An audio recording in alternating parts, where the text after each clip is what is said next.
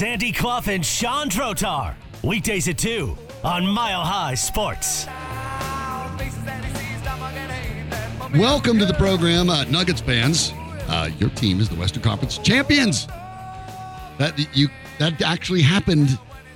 I woke up this morning, I checked again. It actually happened. I mean, most of the news nationally was still about the Lakers. But anyway, the Denver Nuggets are indeed the Western Conference champs. After sweeping the Lakers last night, they were simply the better team over the course of the series. Nikola Jokic, after the game, made a very interesting comment, I think, pointed out that in the final 3 games of the series, either team could have won them. But the fact that the Nuggets won all 3, I think, makes the statement that the Nuggets have basically stamped on the national media at this point, and they're still wrapping their heads trying to catch up.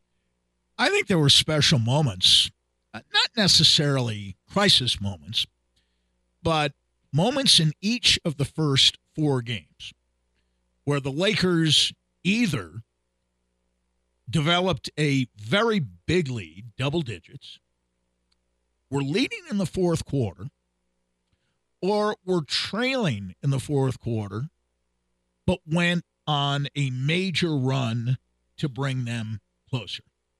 And I'll just give you a synopsis. Game 1, Nuggets up 93-72, 5:13 left in the third quarter. Over the next 16 minutes, 27 seconds, the Lakers go on a 54-36 run to pull within 3, 45 seconds left, 129-126 Denver, and LeBron James rims out a three-pointer that would have tied the game. Nuggets go on to win 132-126. Game number 2, Lakers up 68-57 with 6.5 minutes left in the third quarter. The Nuggets finish the game on a 51-35 burst. And they win game 2, 108-103. Game number 3, the Nuggets up 24-10 with 3:10 left in the first quarter. The Lakers, over the next 31 minutes, 42 seconds, outscore the Nuggets 84-69 to take a 1-point lead with 7:27 left in the game. The Nuggets then proceed to score 13 straight points and win the game going away 119-108. Last night, the Lakers are up 15 at 75-60 with 10:35 left in the third quarter. And over the last 22 and a half minutes and change, the Nuggets outscored the Lakers 53-36. In each of the 4 games, there were junctures when it looked like the Lakers were in a position to win. Yes. Pick any one of the 4. This series is still going. If the Lakers take advantage of a run from behind or protect a rather substantial lead in the second half, they were unable to close out any one of those games. The 2 best players as a tandem in the fourth quarter during these NBA playoffs have been Nikola Jokic and Jamal Murray. But last night, in my opinion, with all due credit to Jokic, who had 30, 14, and 13. It sounds comical. Murray, who had 25, with 3 rebounds, 5 assists, a couple of steals, and even a block shot, and only 2 turnovers in 43 minutes. I thought the game last night turned when Aaron Gordon stood up to LeBron James. Now let's examine the motivation for both. As he indicated after the game, and there's no other way to interpret the remarks of LeBron James other than get me a guy I can win with and dispense with Anthony Davis post haste. There's only one way to read it. That's the way to read it. He's saying what I have around me in general, and Anthony Davis in particular, not good enough. Go out and get help, or I will retire. I think it's an empty threat, but I think that's the message. In the confrontation with Gordon, something similar motivated LeBron James. We aren't playing hard. They are beating us up. We need to show that we can be physical. Aaron Gordon's responsibility was, one, to stay in the game. But right behind that, his responsibility was to stand up to LeBron James and not give an inch, which he did. It was well worth the technical foul that Aaron Gordon got. And LeBron James got teed up as well. And I'm sure LeBron James thought, in the interests of doing anything he could think of to take Anthony Davis out of his series-long stupor, any gesture was worth the risk. Everything LeBron James did and everything he said was directed at Anthony Davis. But the Nuggets responded exactly as they should have. Aaron Gordon outplayed Anthony Davis, and the two were going head-to-head much more often than Jokic and Davis were during the course of the game last night. I visited with George Karl on our now weekly podcast earlier today. George will join us at 3:30. George believes that the Nuggets are not only the best team, they are not only the most resilient team, they are mentally and physically, by far, the toughest team in the National Basketball Association at the present time. How much of that credit goes to Michael Malone, who has had the best run of coaching in his career during these playoffs? He took what I viewed as a calculated technical foul last night.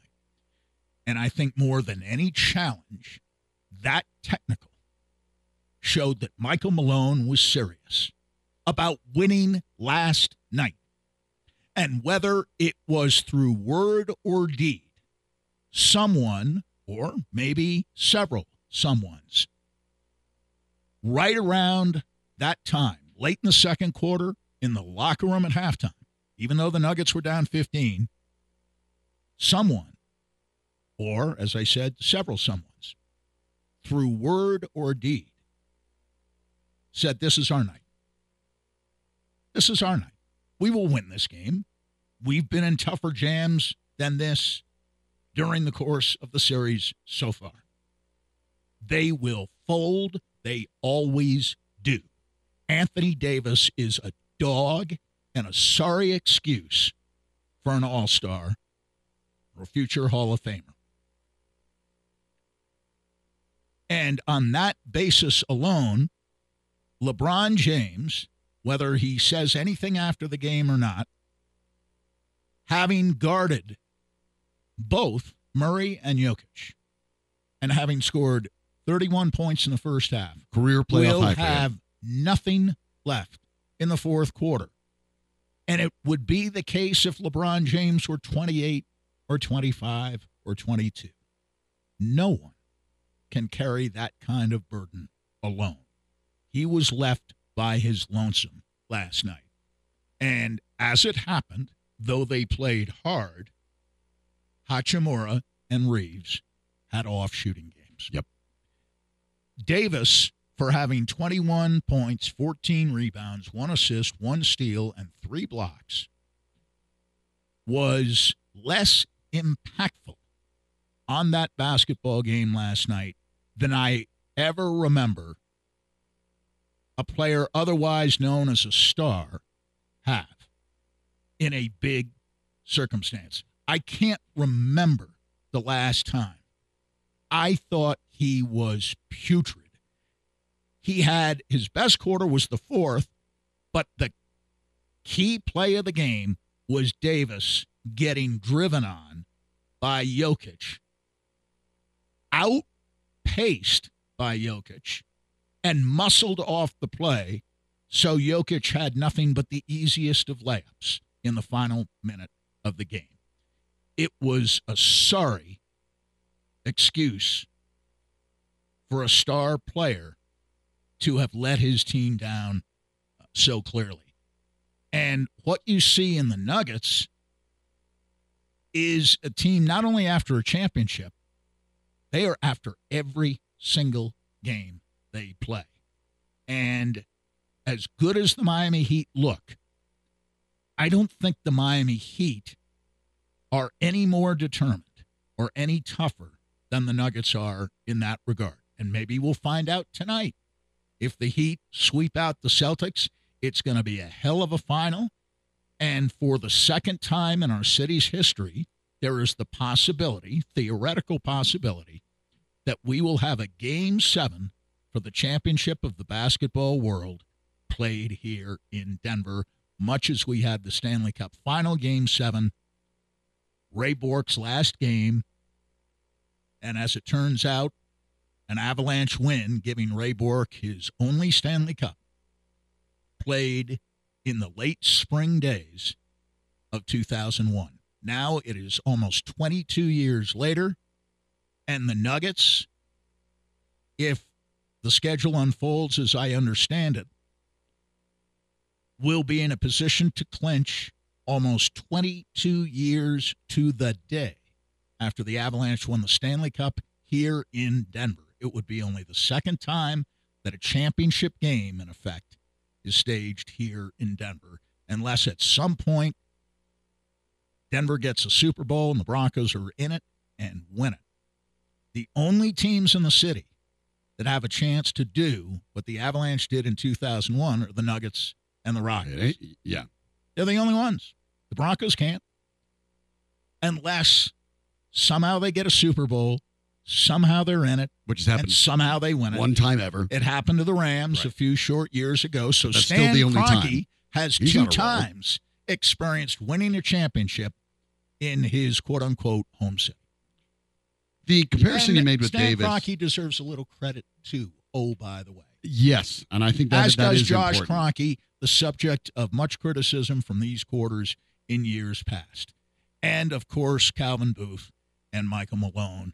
But a wonderful team that is led by Nikola Jokic, who was magnificent after the game last night as he was during the game last night. He represented the Nuggets by thanking everyone and not even mentioning himself during a very graceful acceptance speech for the Magic Johnson Award. Right. While also pointing out that it meant nothing to him to receive it. That it wasn't. But he understood it meant everything to all those people around him. And to the franchise and the people who helped him get where he got. And, yes, I thought, again, he continues to impress. But you are, and I do want to get into the ownership role of this. We'll obviously have an opportunity to do that over the course of the program here. I want to get your thought process on it as well. 303-831-1340 is the caller text line. But I couldn't help but think as you were talking about Anthony Davis, who I'm not going to discount the fact that he did average roughly 27 points a game in this series. But you can put up numbers that aren't impactful. The further this series went along, the less likely I found myself thinking moment to moment, they need to really watch Anthony Davis here. And what it reminded me of was earlier in this playoff series, and we had seen two players that I think are eerily similar. One with an equivalent defensive bona fides in Rudy Gobert, and one with the number one overall pick credentials of Karl Anthony Towns. Against the Nuggets, Karl Anthony Towns had 18.2 points a game and 10.2 rebounds a game. Gobert had 15 and 12 and a half. Those are not quite the numbers that Davis had when he had the 26.8 and 14. But you get into the scoring efficiency of these players, for example, right? The scoring efficiency metric is a very straightforward one. It's just the higher the better, the more likely, you're taking better shots and you're doing a better job converting out them. Rudy Gobert's scoring efficiency against the Nuggets was 1.63. Davis's was 1.507. Not that that's a bad score by any stretch. It's even better than LeBron James was by an increment. But what that's telling you is, great, he's putting up 27 points a game, but he's doing it in an inefficient manner. He's taking a lot of shots. He isn't taking high-quality shots. And but given the nature of his size and the position he plays, to a certain extent, and I'm not going to take those rebounds away from Nikola Jokic either, but when we look at, say, football, right, you look at a middle linebacker and you look at a Josie Jewell or an Alex Singleton, and you look at the tackle numbers and go, wow, those guys must be incredible football players. Well, Okay, there's some of that, but understand the role of the position and especially the way that teams are formed now give you the ability to rack up massive tackles in the middle of the field, and it means that you're still maybe making those tackles 3, 4, 5 yards downfield or even further if you're covering tight ends. So rebound numbers when you get into that 12, 13, 14 level where you're thinking those are the league's best rebounders, they are, but they're also guys that tend to be 7 feet tall and tend to play on teams that you'll notice, with the exception of a Gobert, who has, at least when he's healthy, Karl Anthony Towns there, not a lot of size. The Nuggets don't have a big-time rebounder. The next biggest guy in this series is Michael Porter Jr. Nikola Jokic is going to get rebounds. Anthony Davis will too. But Jokic's scoring efficiency is off the charts. Davis, to my mind, I think got exposed a little bit as a player. You want somebody, by the way, maybe it feels like a cheap shot on the way out, but I'll put it there. You want to know what stat padding looks like? It looked a lot like what Anthony Davis did in this series. That's what stat padding looks like. When the game's not necessarily in decisive moments, you can get an easy bucket. When you're not being guarded by Nikola Jokic and you're being guarded by someone off the bench, you can get an easy bucket. That's all well and good. But LeBron James was the best one. You nailed it. We watched this at the watch party over at Sportsbook last night. You said at halftime, he will not have 10 more points. He had 9. He had 9. But you were right. You hit it. And he still had 40. I did not have him getting to 40. But I mean, LeBron James was by far the best Laker in the series. It wasn't even close. Not even close. And I would argue that if you're going down the list, who was the next best Laker, I will argue it was Reeves. I would too. And not Davis. And I would say Reeves is number 2, Davis is number 3, Hachimura is number 4. And Hachimura is not that far behind Davis. I think for Anthony Davis, for sheer effort and often impact, Hachimura more so than Davis, I'd give Hachimura the edge. Now, Hachimura didn't play nearly as much. He started last night and played 42 minutes, but up until last night, in the previous 3 games, he had been coming off the bench. And, playing decent minutes for a bench player, but nothing near 42. No. And Davis played 40 last night. How about Jokic playing 45, including all 24 in the second half? And he was never coming out. And again, an excellent calculated decision by Malone, who gambled on winning the game. And if he played 45 minutes or all 48, as LeBron did, well, there wasn't going to be a game on Wednesday night. In fact, there won't be a game for 9 more days. Give that up for LeBron, by the way, too. 38 years old. Plays all single-handedly dragging his team behind him and plays all 48 with that kind of performance. 40, 10, and 9 with 2 steals and only 1 turnover. He ran out of gas, but he still shot 15 for 25. He was great. I mean, he was tremendous the whole series long. LeBron James is not the problem, and the Lakers did a good job assembling this, but I think this is one of those situations where you look at this team and then you see them in this series. I have more respect for LeBron James as a player than I did already. I share that view. 100%. He was borderline a one-man army. He was, as an individual, as much of a factor as Anthony Edwards was in the first round against the Nuggets, and I dare say throughout the course of the series, only 4 games, but throughout those 4 games, he was at least as impactful as Devin Booker of the Phoenix Suns. Agreed. And he was more impactful than Durant. Agreed. So, and obviously more impactful than Davis. And listen, LeBron James is not retiring, and he's not a free agent. But you know what? The Lakers have a ton of free agents, and I think most, if not all, will be gone. Reeves and Hachimura will be back. They play hard. There's no way Russell is back. He is an unrestricted free agent. He will be allowed to leave. But as far as the Nuggets are concerned, we can talk about windows. But before we talk about windows, or instead of talking about windows, let's talk about the brilliance of this superstar and talk about this terrific team this magical Nuggets team, which somehow seems to be getting better and better by the day and by the playoff game. They are a much better team now than they were before Game 1, the first round against the Minnesota Timberwolves. We will do exactly that, celebrating the Nuggets' first berth in the NBA Finals. So you could say it for yourself, Denver. It is real. We also want to get your opinion. 303-831-1340 is the caller text line. We'll try to get into some of that next on Mile High Sports.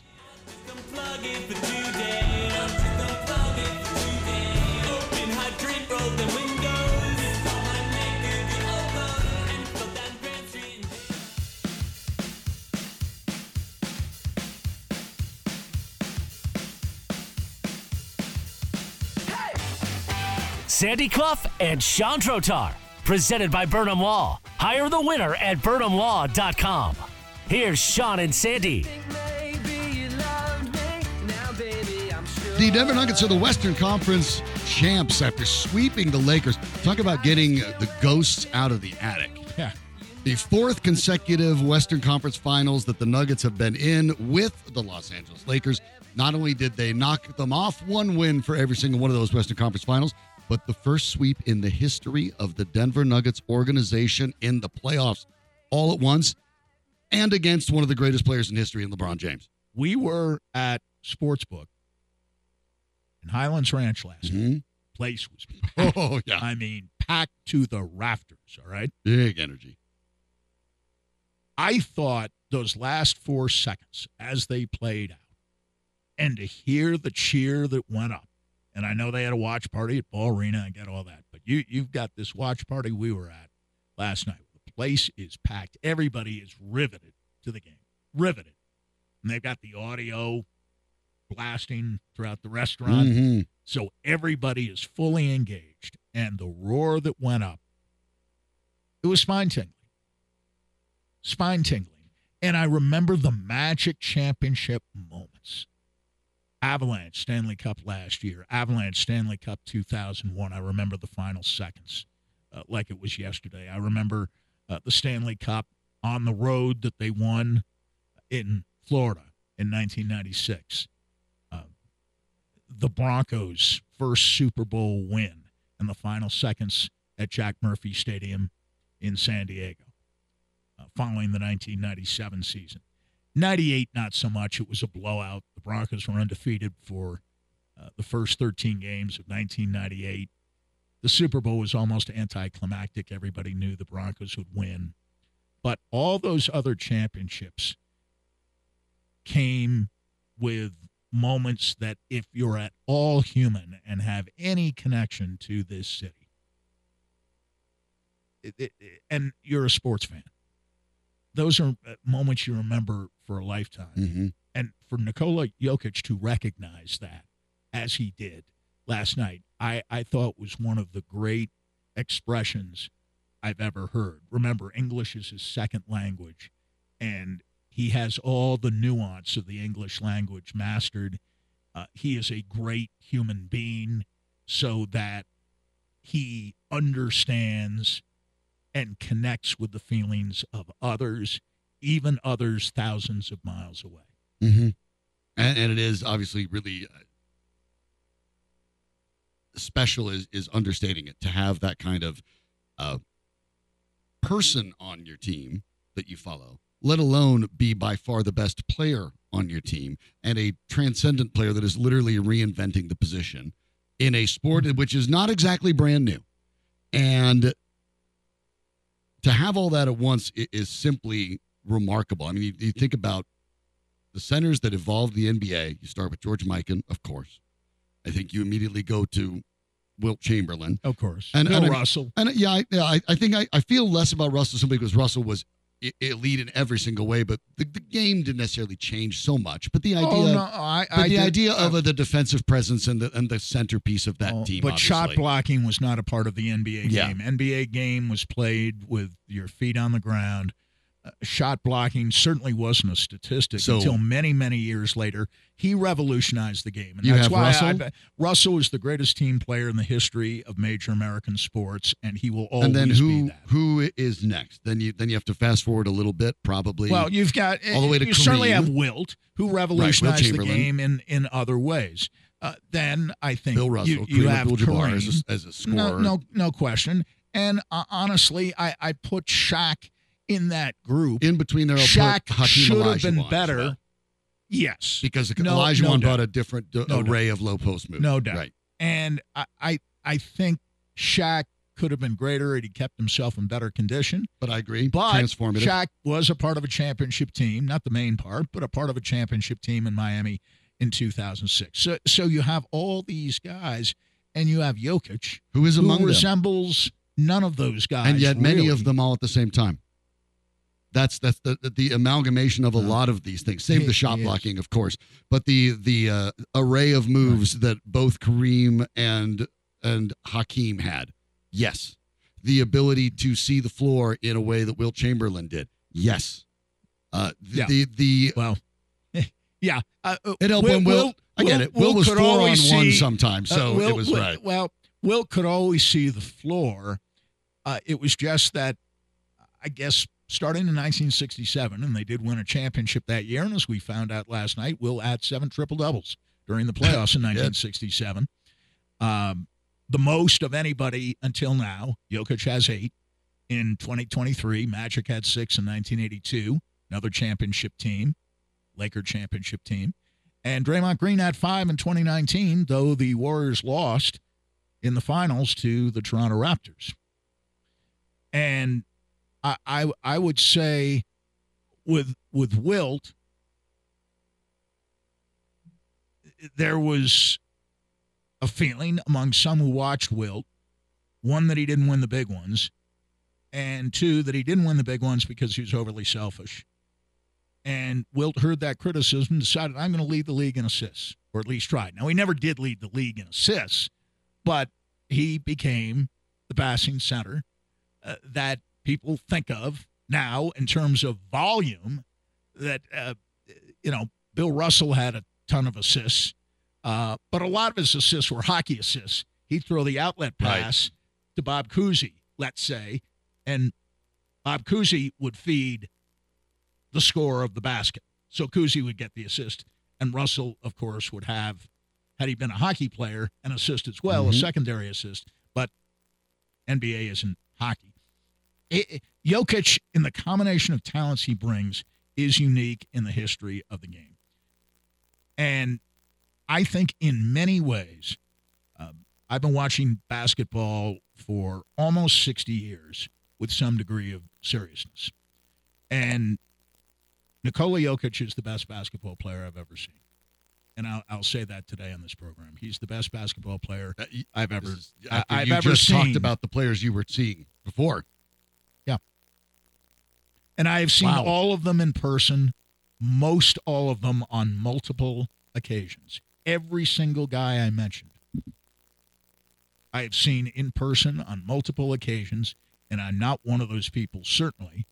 A person of my generation is not one of those people who says, as J.J. Redick foolishly said earlier this year, the guys in the 50s and 60s, they weren't any good. He's usually smarter than He had contempt, utter contempt for the history of the game. And the idea that that guy was reportedly said to be a candidate, I don't know, maybe he still is, for the Toronto Raptors coaching position, a guy that ignorant about the history of the game and such contempt for the players who came before him, and that's the only word for it, contempt.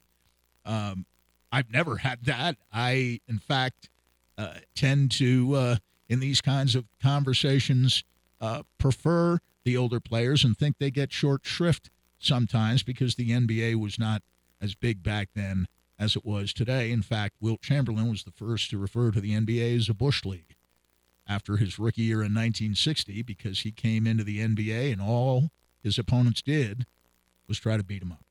Chamberlain, by the way, you pointed that out, and never did lead the league in assists. But in those 2 years, in 66, 67, he was third in the league. in that year. In that year, 7.8 assists per game. The only two guys ahead of him, Oscar Robertson and Guy Rogers of the Bulls. And Guy Rogers was nothing but a passer. Suffice it to say, even those two guys weren't averaging 24.2 boards a game, which is what Chamberlain did. That gets a little bit ridiculous. And then the very next year, he went up even more and finished second in the league, only again to Roberts. In fairness 8.6 to per Wilt, I do think the motivation was to prove his critics wrong that he could pass. But in 1967, the Philadelphia 76ers, to that time in NBA history, were the greatest team at 68-13. Nobody else had come close to that kind of record. Not any of the Celtic championship teams. No one. Not the Minneapolis Lakers teams of Viking in the 1950s. So we had a little room to mess around with it. Nobody came close to the 66-67 Lakers. And those who say there's more to Wilt than meets the eye, and at times I'm one of those people, point out that as of 1972, the two greatest single-season teams in basketball history, 76ers of 67, who won 68 games out of 81, and the 72 Lakers won 33 straight games and were the greatest single-season NBA team, arguably, at that time, in 1972. Wilt was on both those teams. Not Russell, not Kareem, Wilt. Nikola Kareem Jokic was in its prime, or nearing it, in 1972. And his Milwaukee Bucks that year, 71-72, were defending champions. Wilt's Lakers, with Jerry West, Wilt and West on their last legs. Elgin Baylor retired that year, early that season. And then the Lakers went off and won 33 in a row, which is one of those little tidbits of Elgin Baylor's career that are so unfortunate because he was an all-time great player. But, I mean, they were better than the world champions with a young Kareem Abdul-Jabbar. The difference, of course, in Jokic's case is that he's doing this within the flow of a game. In fact, he's dictating the flow of the game. He's really, that's right. He is really a maestro leading an orchestra where the game is going in the manner in which he feels it needs to go. And it really is unique. He is a wizard. And he is a wizard in a way that you can characterize those other players. I don't know that you would call wizardry would not come to mind. Wizardry would not come to mind. I thought Russell was brilliant because Russell figured out how to block shots as a means of triggering the fast break. Right. No one else in the history of the game would have thought of that. Jokic isn't that type of center. But he is the guy who's now built how to build one-handed brings rebounds. More wisdom and wizardry to the position than anybody I've ever seen. And to me, those two qualities are important. And that's why I will continue to say he's the best basketball player I've ever seen. Want to know what you think? Of course, the call and text line is 303-831-1340. We'll go to that now, and we'll talk to one of the callers. We'll talk to Dave. Hey, Sandy. Hey, Dave. How are you? Hey, talking about the history of the game there, it harkened me back last night to think of Ringsby Trucking bringing the Rockets here. Yeah. So I was able to sit down there and watch Spencer Haywood. Right. Who was play. The first game I ever saw, Spencer Haywood went against Rick Barry. Spencer hit 52 that day. Yeah. You know what? He wasn't the best player on the floor. Rick Barry hit 55. So for J.J. Redick to say none of these guys could play. Oh, those are two of the guys he was talking about. Certainly. Obviously, he never saw Rick Barry play. No, and he never saw Spencer Haywood play. Has no idea. No. Certainly never saw Spencer Haywood play in the ABA. Unfortunately, he had a lot of company in that regard. Even people who were basketball fans didn't get to see Spencer Haywood play in 1969-70. He was a rookie that year, and he averaged 30 points and 20 rebounds a game. That's find correct. Another rookie other than Wilt who averaged 30 points and 20 rebounds as a rookie. You won't. I mean, to me, thinking last night, I thought of Carl Scheer. Carl Scheer kept I did too. Here. I thought of Carl. I was sad he's not around, right. But he was the Nuggets. I mean, he was the Nuggets. He saved the Nuggets. The Nuggets could not be in Denver today if not for Carl Scheer. Yep, that's right. And he was a winner. People, same guy who probably never saw David Thompson play in his prime either. Till Jokic got here, I thought he was the greatest player ever to play here. And I saw probably 5 seasons of every game he played down at the old Auditorium Arena. He was amazing, and Carl brought him here. The players of the league now should be thanking Carl Scheer for what he paid David Thompson at that time, because he was the first guy to get that really big money. Right. You know. Then he went out and got Marvin Webster. And that didn't work out so well. No, it didn't work out, but he tried. You know, he was always trying to be great. And if you ever saw a game at the old Auditorium Arena, unbelievable. To watch Dr. J go against David Thompson there, unbelievable. Well, they moved in the mid-'70s over to McNichols, and, of course, that was the site of the famous ABA All-Star Game in 1976. And the invention of the slam dunk contest, that was the brainchild of Carl Scheer and only Carl Scheer. Not anybody in the NBA.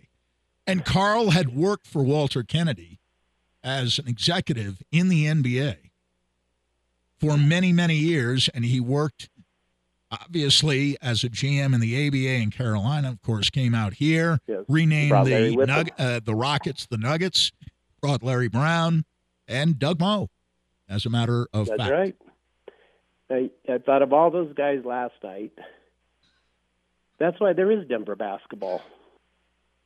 Well, I appreciate that, Dave. I do. I think you're right, and it's really good to bring out all of those historical references, and I appreciate the call, because I think you're correct. And that the one thing that I guess I want to add to that I think Jokic did a brilliant job is that the truth of the matter is, there are people that brought basketball to Denver, and there are people that augmented the team, and we're going to talk about the current ownership, quite frankly, who deserves a call out for that as well.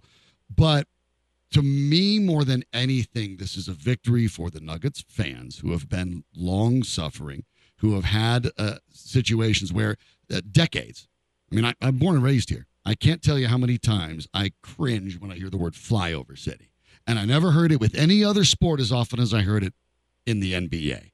And for the longest time, for David Stern's administration, if you will, there were 6 Globetrotters and every other team were the Generals. And the Nuggets were not one of the previous 6. And to understand that, I think, is a lot of good Nuggets basketball fans have. And still understand what you're going to get because of it. And stick with it after decades after decades. Look, this team, with very rare occasion, and only when they were abysmal and spinning their tires, has this team never been supported well. Back in the ABA days, back at the old McNichols Arena, when you're talking about when it was Pepsi Center Ball Arena, only a handful of years. I agree. And Carl was a master marketer who also understood the market.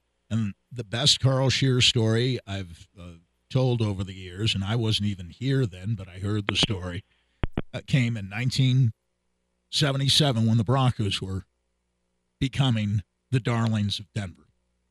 And at that point, the Nuggets had been in the NBA for 1 year.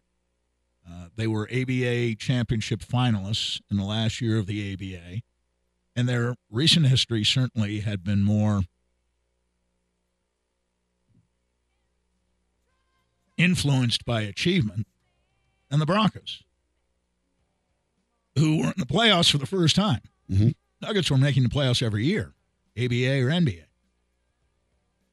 And Carl Scheer told his staff, I don't want to hear or read of any of you complaining that the Broncos are getting more attention than we are. This is their time. Our time will come when their season is over. But I don't want to read anything in the paper. You know, back when people actually read newspapers, about that stuff, complaining that for all we've achieved, the Broncos don't deserve as Johnny-come-latelys the attention they're getting. If I read that, you're fired. And you know what?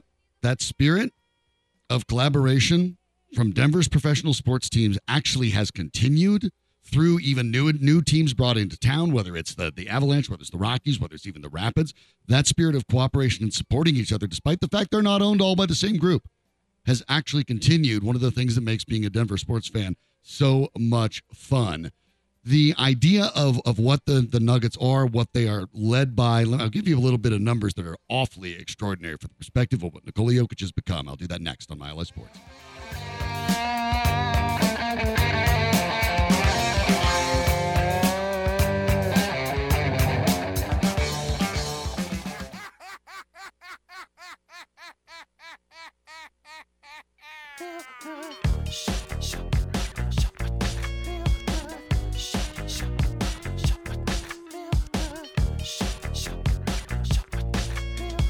This is Sandy Clough and Chandrotar on Mile High Sports. The folks, Sandy, over at Pro Basketball Reference do a good job of taking a lot of the game, including some of the past, and basically running it through statistical filters that exist now to take a look and contextualize some of the things you've seen. This is regular season only, by the way, not playoffs, in which Nikola Jokic's career numbers are becoming a little ridiculous. But get an idea now of these last couple of years. These are the top 25 players in the history of the game in what is called win shares. Basically, it started with baseball, but it's equated to breaking down, how many times somebody actually led directly to a victory over the course of their career. Now they split that by 48 minutes to try to equalize people who maybe have had careers that are shorter. There's still obviously a base level of playing a lot of games, as I'll roll off these names really quick. But none of these names come off and sound unrealistic. And I'll start at 25 and counting up. Steph Curry, Larry Bird, Jimmy Butler, interesting, we'll probably talk about him soon enough, Karl Malone, Oscar Robertson, Shaquille O'Neal, John Stockton, Tim Duncan, Anthony Davis at 17, Bob Pettit at 16, Jerry West, Kevin Durant, Charles Barkley, James Harden, Kawhi Leonard, Rudy Gobert at 10th, Magic Johnson at 9th, LeBron James at 8th, Kareem Abdul-Jabbar at 7th. Get what we're getting at here? Chris Paul at 6th. Neil Johnston, you might not know who that is. I honestly admit that I did not either, but he's a Hall of Famer that led the league in scoring 3 straight years in the 50s, and in his 8-year career, which ended in injury, he was an All-Star 6 times. So hard to argue with that. Nikola Jokic is 4th in the history of the game. The 3 and only 3 men ahead of him in order: Wilt Chamberlain, David Robinson, Michael Jordan. That's it. There's rarefied air, and there's whatever that is. Yeah. Now, I'm speaking from a purist perspective on a guy in Jokic who does everything now that you need to do on a basketball floor. If somebody asked me who is the greatest player of all time, I might say Magic. I might say Wilt. In a team sport sense, it was Russell, in my opinion. But of people I've seen, and I've seen Jokic in person, of course, many more times than I've seen these other people in person, though I have seen them in person. From a purist perspective, I don't know how you could find a better basketball player and someone who, his teammates were literally dancing around him as the buzzer sounded last night. I haven't seen that scene very often. I've seen it from time to time, but I haven't seen that around him. And a teammate more admired, a player more admired by his teammates, I have not seen. And we're not talking about John Elway or Peyton Manning at the end of brilliant careers. We're talking about a guy that's still in the prime of his career. Right. Well, I'm saying he's the greatest basketball player I've ever seen. But the impact it makes on teammates. Like when you're John Elway or Peyton Manning and you're playing in the final game of your career and it's a Super Bowl title, and you're going to have teammates celebrating you in part. You're the quarterback, you're the leader, you've had a great career, this might be the end. John Elway's case, of course, finally breaks through. You expect that. That's not Nikola Jokic's situation.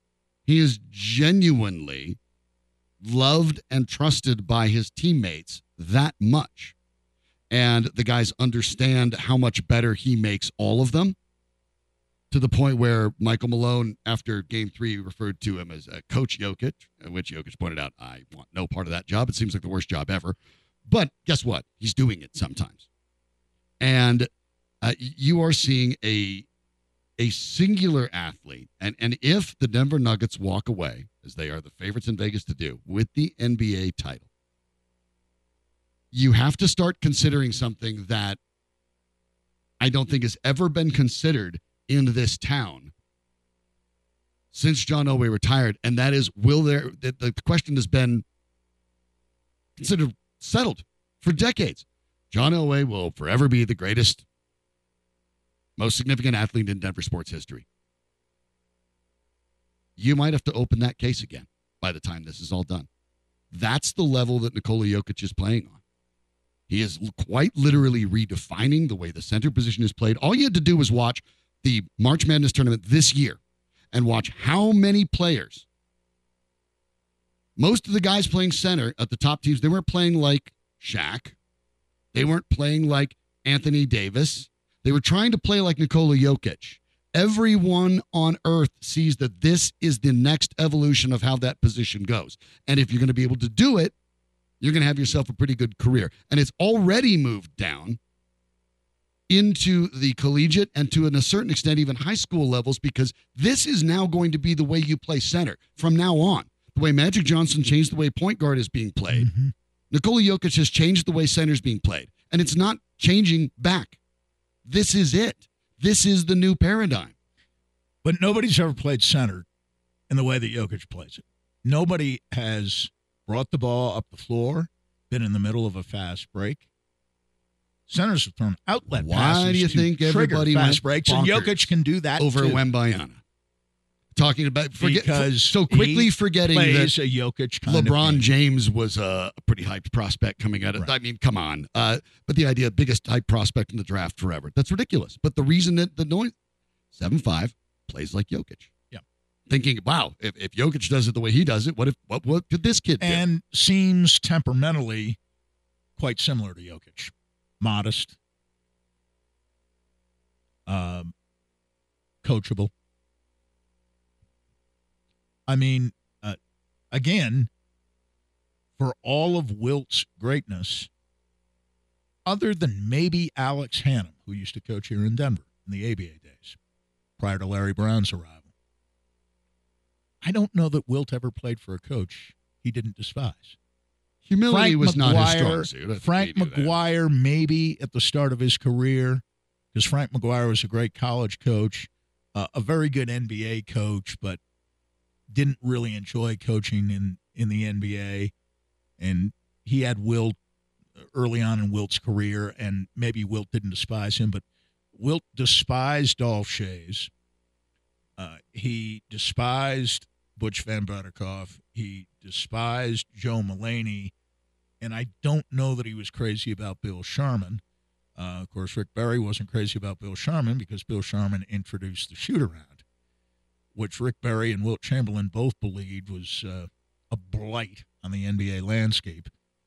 Rick Barry's famous words were, Wilt and Barry both had good lines. Barry's words were, how ridiculous is it when you've got a game at 7 o'clock at night to be running around a basketball court at 10 in the morning?